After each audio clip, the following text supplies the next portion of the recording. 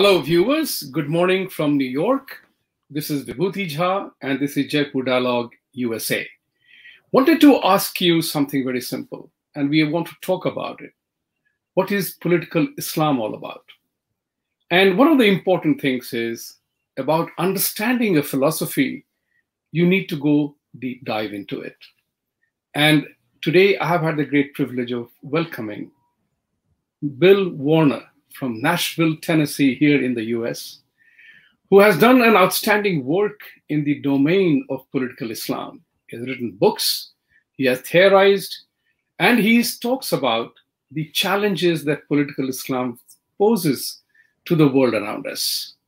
Welcome, Bill, to the show, and welcome to Jaipur Dialogue USA. Well, I'm happy to be here because we're going to talk about my favorite subject. That's right. One of the most important things is to, you have been on Jaipur Dialogues before, and you had a good, long conversation with Sanjay Dixit. And, he has written a book, Unbreaking India, where we have talked about in detail understanding the Islamic mindset. So what I wanted to say to you is that I want to congratulate you also for being in the top 10 list of those people in America who speak the truth about Islam the way it is being practiced. So congratulations for that list, to be in the list, as some of the organizations have put you there. But what we wanted to also understand is that when did the whole thing begin? How did this entire ideology penetrated America in the way it is? And we see it. We see it in the current play out happening on the political front in America. So please do share about a few things that, you have talked about the 5 principles of political Islam. And you have also made a very interesting statement that about 86% people follow Muhammad, only 14% follow Allah. Can you enlighten us about that? Well, what you're referring to here is the fact that when I first read, I came to the study of Islam late in my life. I've studied religion all of my life. I was raised in a very religious family, and I've always thought that the 3 main questions of religion are important for everyone to know. Why are we here? Who are we? And where are we going? So I studied Buddhism, some Hinduism, various forms of Christianity. But I then realized that I had a gap in my knowledge, which was that of Islam. The important thing about what I've just told you is when I started to read Islamic doctrine, I had a whole history behind me. And one of the things that leapt off the page as I kept reading was, this is about me. Because if you study, for instance, Buddhist sutras, it's how to be a Buddhist. But the Quran spends over half its time ranting and raving about someone like me. They have a special name for me. I'm called a kafir, unbeliever. And a kafir is hated, can be deceived, can be raped, can be enslaved, is lower than animals. Allah hates kafirs. Well, this is a tone that I didn't particularly care for, and so I paid a special attention to it. And I call that part of Islam that deals with me and you political Islam, because it is not religious Islam. Religious Islam is going to Mecca, praying 5 times a day, contributing to zakat, fasting during Ramadan, and declaring there is no God but Allah, Muhammad is his messenger. But the biggest part of this doctrine that concerns me is what concerns me. And so I called it political Islam because it's surely not religious Islam. So I think, by the way, the point I'm really trying to make here is I'm a scientist. And one of the first steps you do in science is to define precise terms. Because if your terms aren't precise, your thinking is fuzzy. For instance, we have a pseudo word, which is called Islamophobia, which some people live in terror of. So the language that we use is very important.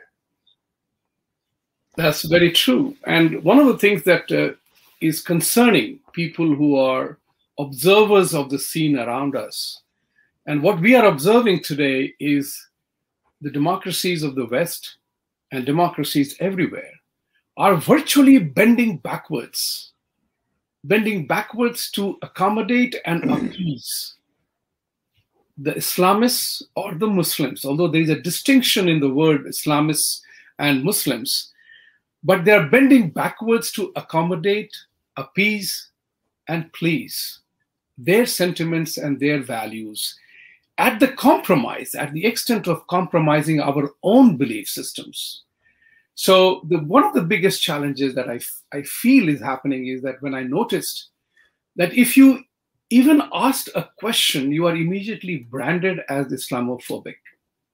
I mean, in a normal conversation also, even if you were to ask a question. So I remember, I like Ayaan Ali Hirsi, who was the first Black woman from a very dangerous country who went over to Sweden, sought freedom, became a minister, but she's ever since been hounded out, even in the great United States of America that we are citizens of, that even universities and media channels don't host her because she was sharing her experience of Islam the way it is. Whereas Columbia University and others will easily host a rabid Islamist to speak in their forums to espouse their cause. How do you see this shaping up in America? Is it an uneven dialogue? Is the freedom of speech truly practiced in America as we know it now? Well, I can tell you that I can tell you for sure that freedom of speech is not practiced in America. People live in fear now. I'm an old man. I never thought I would live in America in which people were afraid to voice their criticisms because you can be deplatformed. I can give you a personal example about how this deplatforming goes on and how Islam is winning. Under Bush, the Muslim Brotherhood was very influential with regards to him. He declared Islam to be the religion of peace. When the Muslims complained, the Muslim Brotherhood complained to Bush that the FBI was teaching what I would say is the truth about Islam because some of what they were teaching was white papers that I had submitted. They said, no, all of this had to go. The man who was in charge of the training of the FBI later told me, he says, Bill, yours was the last papers we threw out. I told him, I says, look, there's no comments here. This is just graphs of how many words appear. They said it is offensive to us, remove it. So this fear factor, I couldn't go to a university today to speak. There'd be demonstrations and a high security fee. That's one of the ways they can deplatform it. They can say, well, you can come in and speak, but you have to pay $80,000 for security. Well, good luck on my having that kind of money. So political Islam is on the rise today, and it's working extremely well. As a matter of fact, this is going to sound odd. I'm somewhat of a fan of the Muslim Brotherhood. I admire my enemies because they are good at what they do. Number one thing they do is they want to win. We're now in a position where we don't want to win, we want to tie. We can just compromise. Well, a compromise sometimes can be a reasonable thing to do if you're dealing with reasonable people. But we deal with Muslims and don't even know who we're dealing with. Let me give you an example. We're definitely lost in Afghanistan. I could have told you we were going to lose in Afghanistan years and years and years ago because I saw one of the strategic papers written by Stanley McChrystal as to how to win in Afghanistan. I got a copy of his document, which was redacted, of course, for tactical purposes. But 3 words did not appear in this study: Islam, jihad, and Muslim. Well, good luck on winning a war against an enemy you cannot even name. And that's what we have here, an enemy we cannot name. If I name the enemy and I receive a lot of, well, let's just call it dissatisfaction. So political Islam is an incredible problem. The biggest thing it's got going for it is it always wins. What has happened in the struggle between the West and Islam is that we have fought against Islam with sword and shield, but we've never really fought against Islam on its doctrine. And those who are in the universities don't discuss its doctrine at all. So now then there's arisen a new layer of scholars, myself, Spencer, and others, Andy Boston, who are reading the source documents and engaging Islam in an ideological war. We must fight an ideological war if we don't want to fight a physical war. This is very serious business. We have here two civilizations. Our civilization is based on the primal ethical rule of the golden rule and the primal intellectual rule of critical thought. Islam does not do that. Islam has dualistic ethics. How you're treated depends on who you are. And it does not have critical thought because no thought is allowed to contradict the Quran, the Sirah, and the Hadith, which are the three sacred texts of Islam. No, you said it very, very correctly. And one of the things that really bothers me is the fact that the global leadership in the West, particularly, and as the statistics are, it's very simple that people are not confronting the reality. Like you said, General McChrystal's report doesn't even mention the three words. So when we ignore or we hide our, put a veil on ourselves not to see the bleeding obvious, then we can't treat the ailment. And that's the challenge that West is facing. And what I know is that ever since 2014, 93 countries experienced Islamic attacks and 32,000 plus people died. In 2015, 29,000 plus people died in various parts of the world. It's a different matter that more Muslims have died than non-Muslims have died or Kafirs have died. But the issue is that we are not acknowledging the ideological battle that is what is going on. So you have very correctly identified that we as a people, as a democratic nation, as the free will nation, must come to the grips of the fact that the amount of money that is pouring in the name of charity, in name of donation, from the many Middle East countries to various charities here, to influence, to manipulate the media and the thought processes. How do we deal with that when the enemy is using your own tools to defeat you? How does one confront that challenge? Well, my way of doing it is to publicize exactly what the truth of Islam is. Mm-hmm. However, we must enter a new phase in our struggle. We have, if you will, sort of won in the idea that we can write good comments to articles that are written. There's a lot of knowledge about Islam out there now. There's a lot of people who are worried. They can write good emails. They can talk to their friends, but they're not really doing anything in a group. Our next phase, if we're to win this war, is to be able to start to form groups that can work together. Warriors do not defeat armies, and the Muslims are an army. They're not warriors. That is, they don't fight as individuals. Even when the so-called lone wolf jihad attacks happen, there has been a lot of interaction with other Muslims to get them ready for this task. So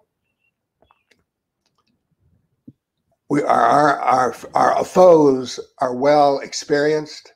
And I'd like to mention something about money, because when you run a group, you need to have some amount of money. One of the things that the Muslims do so exceedingly well is to donate money to their cause. I can tell you that on my end, and others are like me, the only way I'm able to stand the fight is the books that I sell. If I were a Muslim, I would have more money than I would need. But instead, because I'm a kafir, all kafirs seem to fight alike, alone.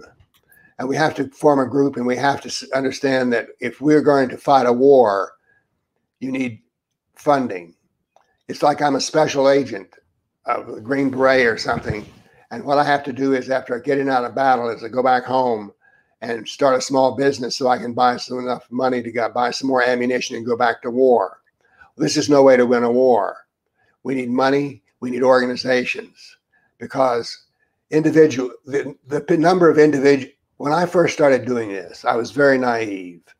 I started the day after 2001, 9/11. I thought that when I wrote books that contained the truth of Islam, the horrible truth of Islam as to what it does to us and civilization, I thought people would run to get my books and go to war. And they ran all right, but in the other direction. So we don't have groups, which we must have. And we also don't have funding, which we must have. Somehow or another, what we're doing doesn't seem serious to moneyed people and business people. And yet, under Islam, business is bad. There's a reason for this. Good business needs good ethics. And what happens is in Islam, you have dualistic ethics. You see a lot of bad business in Islam because all you have to do is to declare your Muslim brother to be not really practicing Islam, and then he falls under the dualistic ethics of you can screw the guy. So we're going to be impoverished. The other thing is if Islam wins, the whole world becomes like Syria. So this is very serious business, but the people in power and the people in money don't treat it as a business at all. I think they're afraid of being called names. One of the things I've learned is that most people are cowards because you can beat them off by just calling your names. Well, I've been called every name in the book and it hasn't hurt me yet. So we're going to have to go around and we're going to have to see that we're at a new stage of warfare. If you're losing in war, you need to either double down what you're doing and perfect it, which we can't. We've tried that. It doesn't work. So we need to look at war in a new way. We need to look at this as a civilizational war. And a civilizational war that we will lose all that is precious to us, including freedom of speech and freedom of religion. Thank you. You referred to 9/11. However, we know I will come to 9/11 very soon, but we know that the United States has been under one kind or the other of confrontation with political Islam ever since 1979. When the embassy bombings, you have had a whole series of attacks in the United States, including US military establishments. And we have had a series of attacks in MENA region and other parts of the world. And I mentioned earlier that there were 93 countries that experienced Islamic terrorism and violence, political ideology. But I want to share with you something like 9/11, which I was here. And a Muslim friend of mine told me, and this is something which is a first-hand experience, a one-on-one conversation, when he told me that this is the beginning of our final battle. This is a one-on-one conversation that I had. And he's a very good gentleman. And he said, this is our final battle against the Western democracies and ideologies and every democracy that exists. Because we cannot fight. These are very prophetic statements soon after 9/11. He said, the Islamic countries do not have the strength, the military strength or the political might to fight any kafir country one-on-one. But we can certainly wage a guerrilla warfare. How many John Does will you protect with your Marines? Whether I attack you in Philippines, Hong Kong, Mumbai, or Boston. That was one. And second thing was remarkably significant when I was told that we will hit you hardest on the very principles that are dearest to you. And those are freedom of speech, freedom of religion. We will ask for everything. We will give you nothing. And it will be your attorneys, believe it or not, black, white, Jewish, Indian, and whoever, who will fight our cases for free because we will have made those inroads. These are remarkably important words, and that's what is happening today. As we see in our political life right now, when Georgia runoffs happened, Senate runoff elections happened, the two prominent Congress ladies who are Muslims who made the remark, and it's on internet, I'm not making it up, when they said that the Muslims have a call to vote for Democratic Party to win the elections. I was wondering that if a Hindu group had said that let's vote for X or Y based on our own faith, what would have happened? But about Islam, nobody talks. You are immediately branded as Islamophobic. So the reason why I'm having this dialogue here, because we also confront a similar scenario back home in India. We are home to more than 150 million Muslims. But there is a minority-majority tagline that goes on. These are minorities everywhere. And that's where the gameplay that is very critical. Your thoughts? I think you're exactly correct. Again, I admire the Muslim Brotherhood. They know how to plan a strategy, and they do strategic thinking. There was years ago, there was the charity that got raided in Texas, Holy Land Foundation.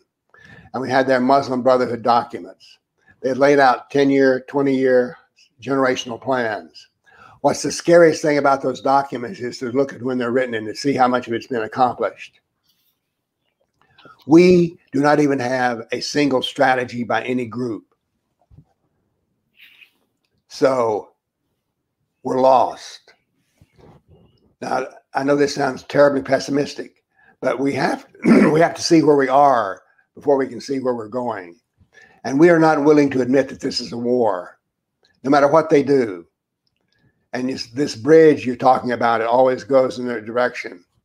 Nashville, Tennessee is a very religious town, primarily Christian. And so they have these bridge building episodes with the Jews and the Christians. I went to one. They are disgusting, absolutely disgusting.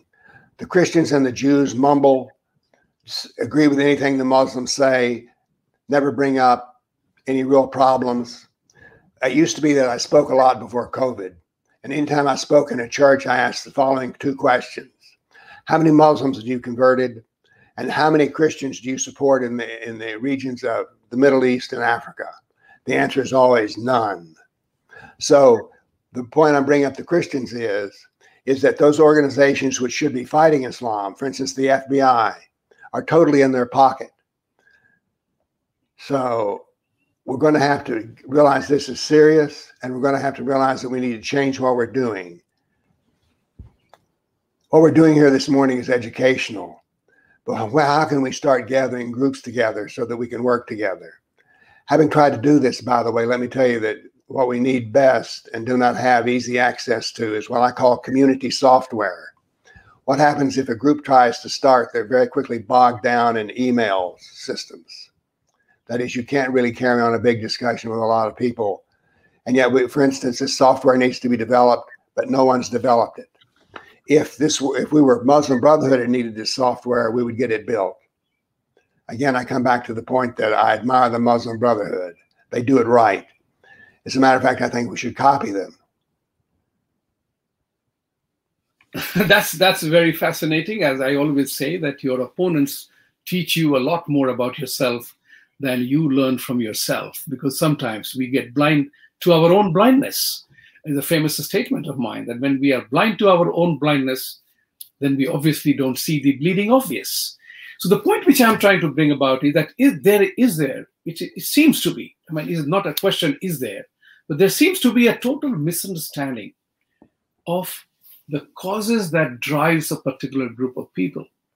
And that's what is, we continue to idealize the root causes. We talk about root causes of why. It's a poverty, the governance system. So we blame the poverty and the way the corruption exists in those societies that they want freedom. Now, freedom itself is misunderstood completely. We know what happened with Arab Spring. That's what we know about it. So that's not the cause. The majority of the terrorists are very bright people. They were qualified engineers, they were qualified people, and they stepped into so there is definitely far more ideological to the whole process than it is. So we have fought wars on drugs, on illegal weapons. We have fought war on obesity and everything else, but we don't win those wars. So calling it a war is one part of the linguistic phenomenon, but dealing with the ideological part, how does one go about it if you are not even allowed to question or make an inquiry? And that's the dangerous part, which I see that the freedom of speech has gone through the windows. You are not even expected to ask a question. And look at them.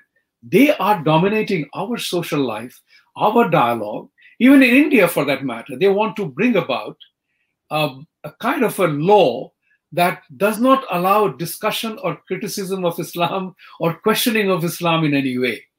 And we are succumbing to that. What is it about them that forces us to succumb? Why are we so much in the mood to appease, accommodate, at the extent of losing our own identity? Well, what you've described is certainly true. And it's a question I dwell on a lot. How can people not care? How can people demand to be ignorant? I come back to the churches. The churches actually are supposed to keep up with such thing because it is, if you will, a competitor in the religious world. But the churches do nothing. I'm not sure that I can answer your question as to how to make this happen. But I do know this: if we keep on doing what we're doing, we're going to keep getting the same result, which is we don't speak up. And yet, I'm truly puzzled by all of this. I do not abuse other people, but I do not let other people abuse me. What we're faced with is we become a nation of people who don't mind being abused because they have some white guilt or some other guilty reason for it. They don't want to be called a bigot. Well, I don't want to be called a bigot either, but we're going to have to face up to the fact that their number one weapon is simply calling names. How we're going to make this people think it's serious, I do not know. If I had that answer, I would be a much better man. But we do need to start talking about forming groups. I know that. No, there is a very beautiful Sanskrit word in our philosophy. It's called Vad Vivad, which translated roughly in English means debates and dialogues. And those Yes. debates and dialogues are required. Indian Sanatan principle is full of Vad Vivad discussions and dialogues. And as a result of it, that's how you become learner of something new, or you unlearn something that you knew wrongfully in the Vad Vivad, the dialogue debates. But what I'm concerned about is that even people who have left Islam and call themselves ex-Muslims, they are being hunted and hounded. The question here is the violence part of the ideology, that if you disagree, then Bill and Vibhuti are to be killed, the kafir thing. I have asked this question of many Muslim friends of mine, that when will you delete kafir word from your language and linguistic explanation of various people? So the point which arises is back to the basics again. I always say, draw analogy from sports. A dunk will be part of the ESPN's top 10 show, but a layup is as good as 2 points. The point which I'm trying to make here is, at what point in time must the political leadership realize that the playing to the vote bank politics, playing to the gallery, identifying the wrong causes is not going to fetch any outcome? What must we do so that we are not branded as phobics, and that there is a reasonable dialogue happening at any given point in time? What must the political system recognize? I have a suggestion. We've been talking about deplatforming. Like, it's very difficult for me to get a public place to speak. But there is one public place that we're guaranteed to be able to speak, and that is in political campaigns. When Muslims run for office, we must attack them there, not on the basis of being a Muslim, but on the basis of do you support child marriage? Do you support FGM? Do you support jihad? That is, we must take every Muslim candidate and we must hang the Sharia around their neck. Is it true that in your Sharia I'm a kafir, lower than an animal, hated by Allah? So that we have here a public forum. What we need to do is there needs to come a day in which every Muslim who steps up on the platform when they're running for office is that they know they're going to get asked questions about Sharia. They know there's going to be signs in the room and brochures handed out. That is, we need to make the public policy, the public place you have to be in to run for office. We need it to be a place where we can attack them because they can't throw us out of a political meeting. So for instance, we've just had a federal judge appointed. I think his last name is Karashi or something like that. And he said, I don't know anything about Sharia. Well, that's bogus. That's BS. Of course, he knows a lot about Sharia. He should be asked. And yet when he said, I don't know a lot about Sharia, no more questions were asked. We got to get down and pick at the small details before it's the details that the devil lies in. So we have to do this. Make every time if you run for office, whether it's school board, senator, governor, that Senate and senator, they will be running for the Senate. One of the reasons they like to run for office is it spreads fear amongst the kafir. Their planning is brilliant, but we can turn this against them because we have a forum that is a public forum. The media will be there, and let them call us what they will. But what we want to point out is we want to ask the candidate questions. That's important to understand that when you ask the candidate questions, you are not going to persuade him. In years of dealing with a Muslim, I've never had them say, you have an interesting point there. Never heard it. They never grant you anything. But we must make them squirm in public, because who we want to educate is the audience that want to vote for them. So that's one of my plans that I think we can pull off. Yes, you are right. I was actually going to talk about that federal judge's statement. I mean, I have no problem in whoever is qualified to be a judge or whatever, but I have a problem in terms of the ideological bent that drives you and how it will affect your decisions in the future, because this is a lifelong position in the US federal system, that you are a judge and you have to adhere to the Constitution of America, not some foreign belief system. And that's where I come to the other aspect of the fact that, why is it? The one thing which I realized was, it's quite early, soon after the 9/11 conversation. It's a critical moment in my life and my learning. I'm a perpetual learner. I like to learn. I always tell my Muslim and Christian friends, I'm delighted that you, with your faith and belief in Jesus or Allah, just leave me alone.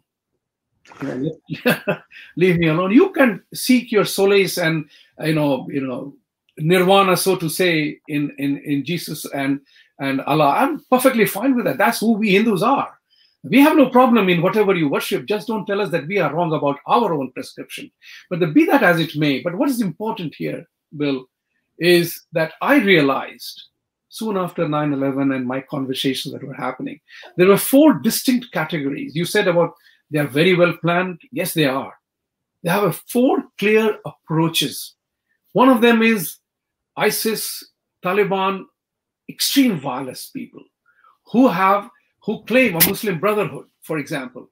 They claim that they are the only representative of true Islam, right? And everybody else who doesn't believe in it, they are not Islamic. So already they categorize you. Then you have a second category of people who are the educated, intellectual group of people who seek from our societies to bring them more inclusive agenda. That bring them in, those people are poor people, they have not experienced freedom, bring them in, give them concessions, while they don't demand reciprocity from them anyway. The third one is, a third category of people is, people who are wearing hijab, working in mom and pop shops. They are all seeming to be victims, but they are not changing. They are more forceful adherence to their own belief systems. And then you have institutional elements like CARE and others who are non-violent organizations, but extremely active on their political ideology. So you have these 4 categories of people who all have one thing in common, claiming victimhood from our societies. And we relent, we give in, and we concede, we do things to appease. That strategy is not going to work because they are not imbibing our values. How do we contest that? I don't know. We have this foolish idea that if we're nice enough, they'll change. But we need to understand that they interpret our niceness not as niceness, but as weakness. At one time when I first started out with this, I had concern for my life, and a Coptic Christian spoke with me. He said, I don't think you have any trouble with your life. He says, number one, you're too public a figure. It would cause trouble to kill you. But she says, the other thing is, he said, you never insult Islam. You never condemn Islam. You never attack Muslims. And you stand up and say what you say in public. Therefore, you're seen as a strong man. And he said, the only thing that Islam respects in a kafir is strength. So I think that we need to start manifesting that strength. We need to make it such that when they run for office, they're a little afraid before they go on stage, because those people are here tonight. Those people who have attacked me in the past. So we have to come up with methods that are not just defensive, but methods that are offensive. Oh, that's very correct. And, I do know about one thing, is that sometime when the 9/11 happened, the World Trade Center had fallen. And soon thereafter, there was an Islamic center to be built right across. Yes. Right. And, I recall when they talked about the ostensible reason, oh, we want to educate the West about the peaceful nature of Islam. I had made a statement to somebody saying that, you don't need to teach us what Islam is. What you need to do is to teach the countries that you come from what the West is, what democracy is, what others are. You need to do that work open an Islamic center in your countries to bring about better understanding of the way of life that you are choosing to come to. But here is the interesting part. They don't come to America for freedom. That is a misnomer. They are coming here with a purpose. And that's why I want to spend the last few minutes of the conversation here today, because this is a big topic. It can't be resolved overnight. But a couple of things that we have to have a continuous debate and dialogue. And if they do not participate in the debate and dialogue, then we have to call them out. But as a sports, I draw my life lessons from sports. If baseball and cricket, two of the famous games in America and India, if the batter is scoring 100 runs or he's hitting home runs after home runs, the pitcher has to figure out a way to get him out. It's very simple. You have to pitch the batsman out. Likewise in cricket or baseball, you have to make field arrangements in such a way that either you run him out or you catch him out. To draw that analogy from sports, your enemy is using the rules of the game that you have offered him. If he is, and I applaud your statement when you said you admire Muslim Brotherhood, because he's playing by the rules of the game that exists in our land, in our societies, in our philosophies.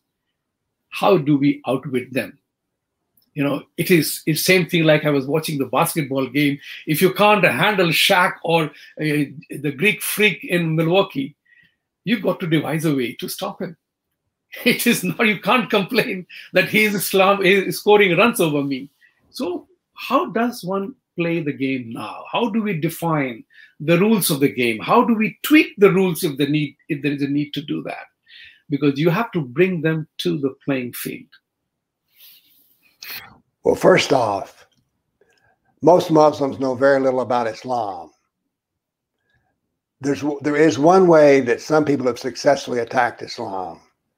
I only know of a couple of people who've done this, but it's been very successful. In Australia, there's a Baptist minister who has converted 2,400 Muslims to Christianity.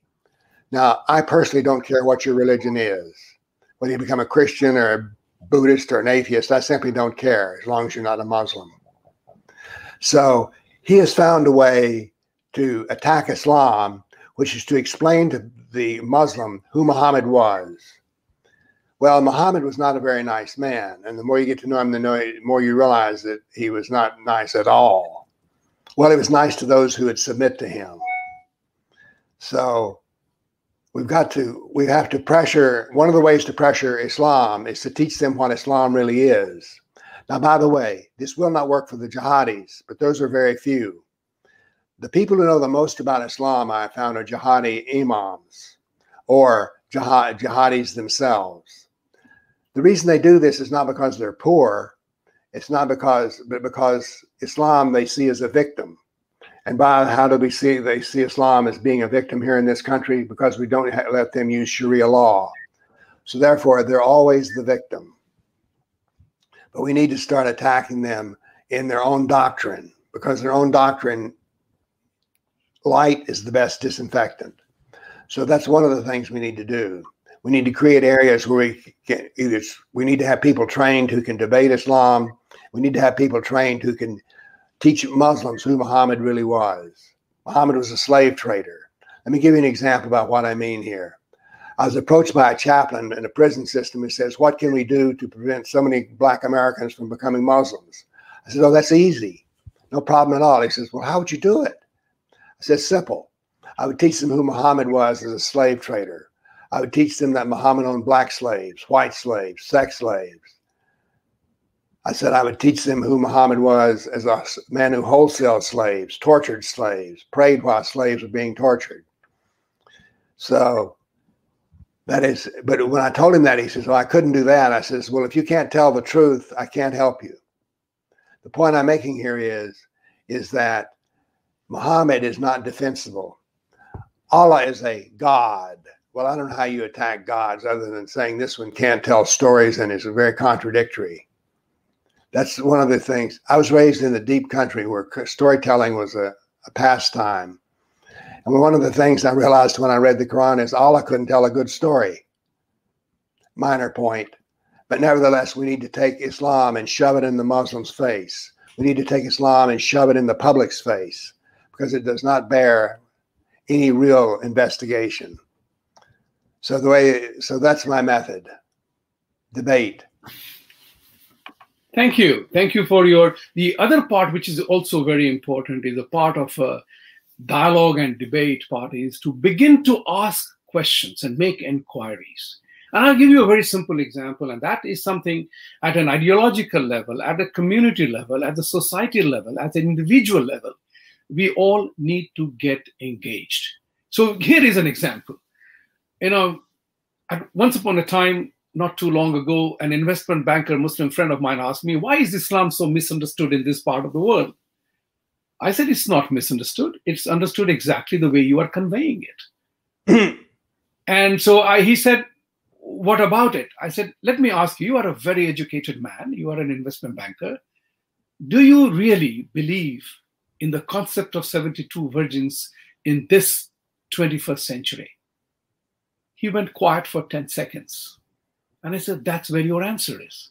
So when an educated person like you can't openly refute a baseless storyline or imaginary story, how do you expect the not so educated or the people who have been swayed by the power of Allah or Muhammad to believe a particular set of things?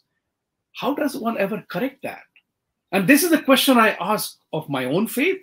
I ask of Christianity, that as educated, aware people, if we do not engage in conversation, then I'm afraid we will suffer from the dreaded disease called educated incapacity. We will not see the truth. And once the truth is a victim, that's the problem. Then we become liars to ourselves. So to that end, I would say, this is my last proposition, is where do we go from here, knowing what we know? Like, you have done a lot of work. There is a conversation going on. And I'm not afraid of being branded as one or the other. I'm making a normal inquiry of somebody who wants to discuss this, to find out, because there is no pleasant Christian cancer, Muslim cancer, or a Hindu cancer. Cancer is as deadly as it can get, regardless of whichever faith you belong to. That is the ground, that is the universal truth. A migraine or an ulcer doesn't have a religion written on it. There is no religious monopoly on the disease. We have to begin to understand that part, that there are certain universal truths, and there is nothing else that has taught the universal truth better than this unfortunate pandemic called coronavirus. It did not discriminate between colors, races, caste, gender, rich and poor, country specific. It hit everybody equally. Depending on the kind of precautions you took, you survived. You did not take precautions, you suffered. So my thought process here is, and this is the last discussion point about this one, how do we use science and technology to remove the veil of ignorance? Because what I do know is that what we call miracle is nothing else but absence of science and technology. Going to the moon was a miracle at one time. It's no longer a miracle. Cure of cancer was a miracle at one time, not until we found the treatment for that. So the miracle happens when there is an absence of science and technology. And I have a very nice conversation piece that I share with people. Whether it's anybody's God, let me not name any God, but we do know one truth. And that truth is, universally, from Angola to Zambia, A to Z, every country in the world, every woman takes 9 months to deliver a normal child, biologically normal child. Nobody's God could shorten the length of delivery, nor could he extend it. These are universal truths. Everybody's blood is red, everybody's teeth is white.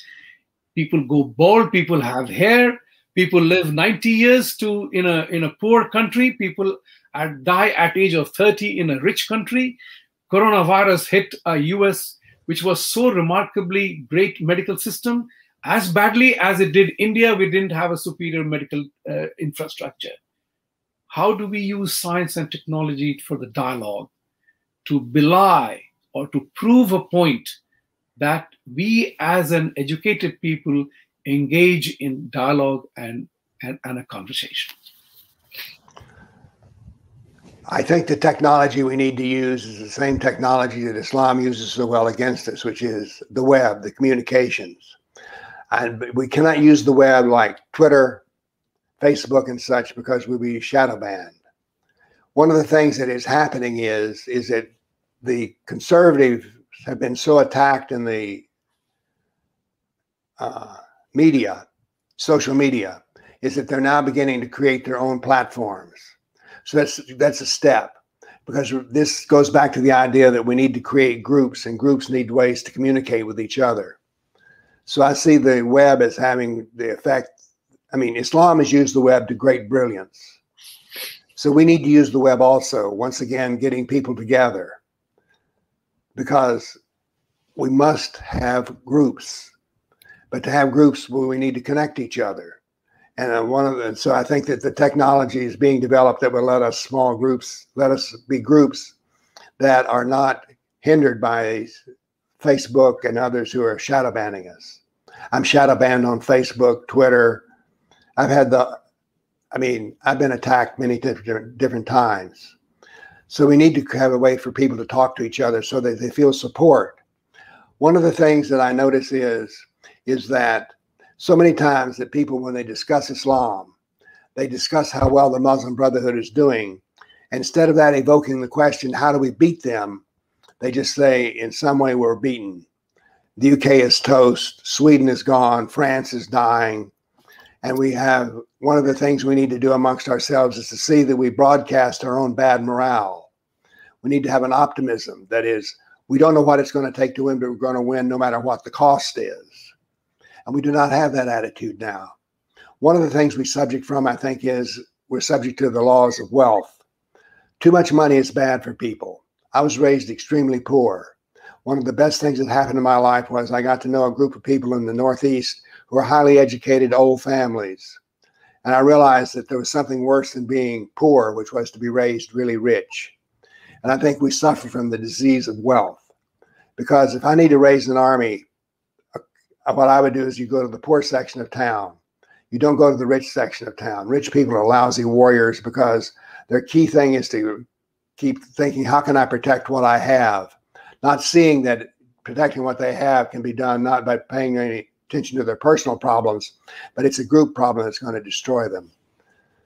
So we need to find ways to connect amongst ourselves. We need to develop an attitude of we're going to win no matter what. And if that doesn't work, we're going to do something else. Right now, when we see how well the Muslim Brotherhood is doing, we just get depressed. We talk downer talk. That is, we're doing so badly. We're doing so badly. We're doing so badly. We need to analyze the situation to see how badly we're doing, but we need to respond with optimism and working with a group. So there's not well-formulated plans I have, as you can see, but I do know the principles. We need groups, we need ways of communicating amongst each other, and we need an attitude of we're going to win this war no matter what we have to do, no matter how much punishment we have to take. And so that's my solution to that. It's a very personal kind of solution. I definitely see the desire in you to bring about a solution to the problem. And, as we always say, that, there is no other way than debate and dialogue. Violence has to be, if it has to be. It's not about right, left, Christianity, Jewish, Islam, or atheism, or whatever. But the question is, knowing what we know now, it's not about one particular thought or other. How do we take care of that? So you have given some prescription, and we have to have more dialogue of this kind, more creation of awareness that is required. in the people to rise up and make inquiries, question the validity of something that exists or doesn't exist. I mean, I'm brought up in an environment in India where we were told the God exists and we believe in God. I'm a God-loving person. I'm not a God-fearing person. Why would I fear God if He created me? So if He's created me, He must have something in mind about me. But there is one particular issue that I have always asked is there has been an incessant war between Islamic jihad and a Christian crusade. And will that ever come to a truce? Or is that the reason, the control and supremacy of one belief over the other, that is the cause of all the conflicts, the battle for control and supremacy? Is there any way that can be a compromise or an understanding that we are fighting a useless war? There is nobody superior or inferior. Your way or my way, be the good man that one needs to be. And that's what is important. That message of humanity needs to transcend to people. That it doesn't matter who you are, who you pray to, but what you do that eventually defines you. My way of putting it is similar to what you say. I only have two concerns about a religion. Both of them concern me. What kind of character does it develop and what kind of ethics does it develop? It is on this point right here, which I say parts Islam from all other religions. To my knowledge, Hinduism has some version of be kind to others as you would be treated. Am I correct? Yes, you are. I call this the golden rule. Well, it turns out the golden rule exists in all kinds of cultures, societies, and religions, but it does not exist within Islam. Because the golden rule says to do to others as you would have them do unto you. And which others? All others. Whereas what we have in Islam is you're kind to your brother and your sister who are Muslims. So we need to understand that we're having a war here that is a war for unity. We need to see that all of us who are not Muslim, and by the way, I don't care if you're an atheist or not. I might have some atheist friends who think, well, the Muslims don't care anything about me. They just care about the Christians and the Jews. Woe to you, because it turns out that Islam despises the atheist more than they do the Jew or the Christian. That's right.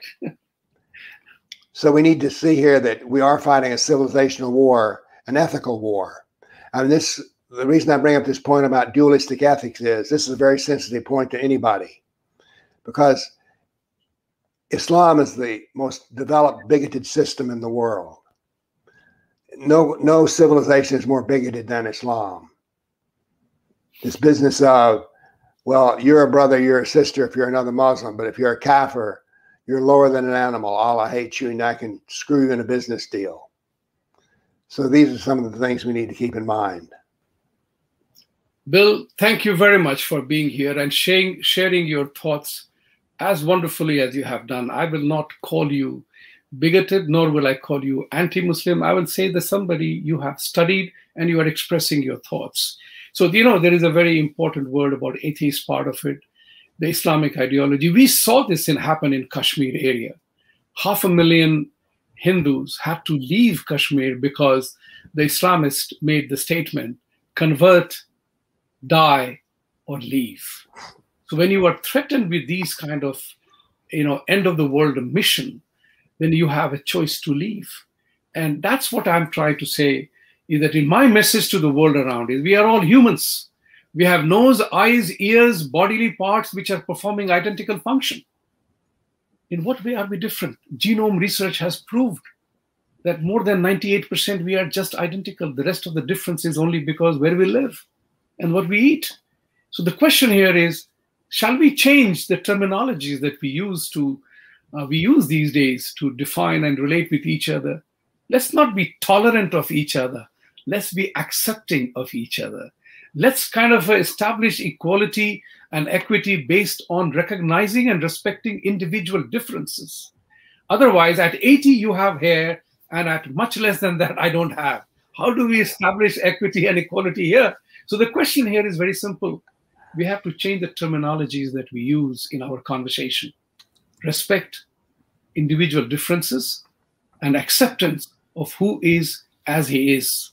Unless and until we do that, using science and technology, that iPad and iPhone and smartphones do not have any religious brand on it.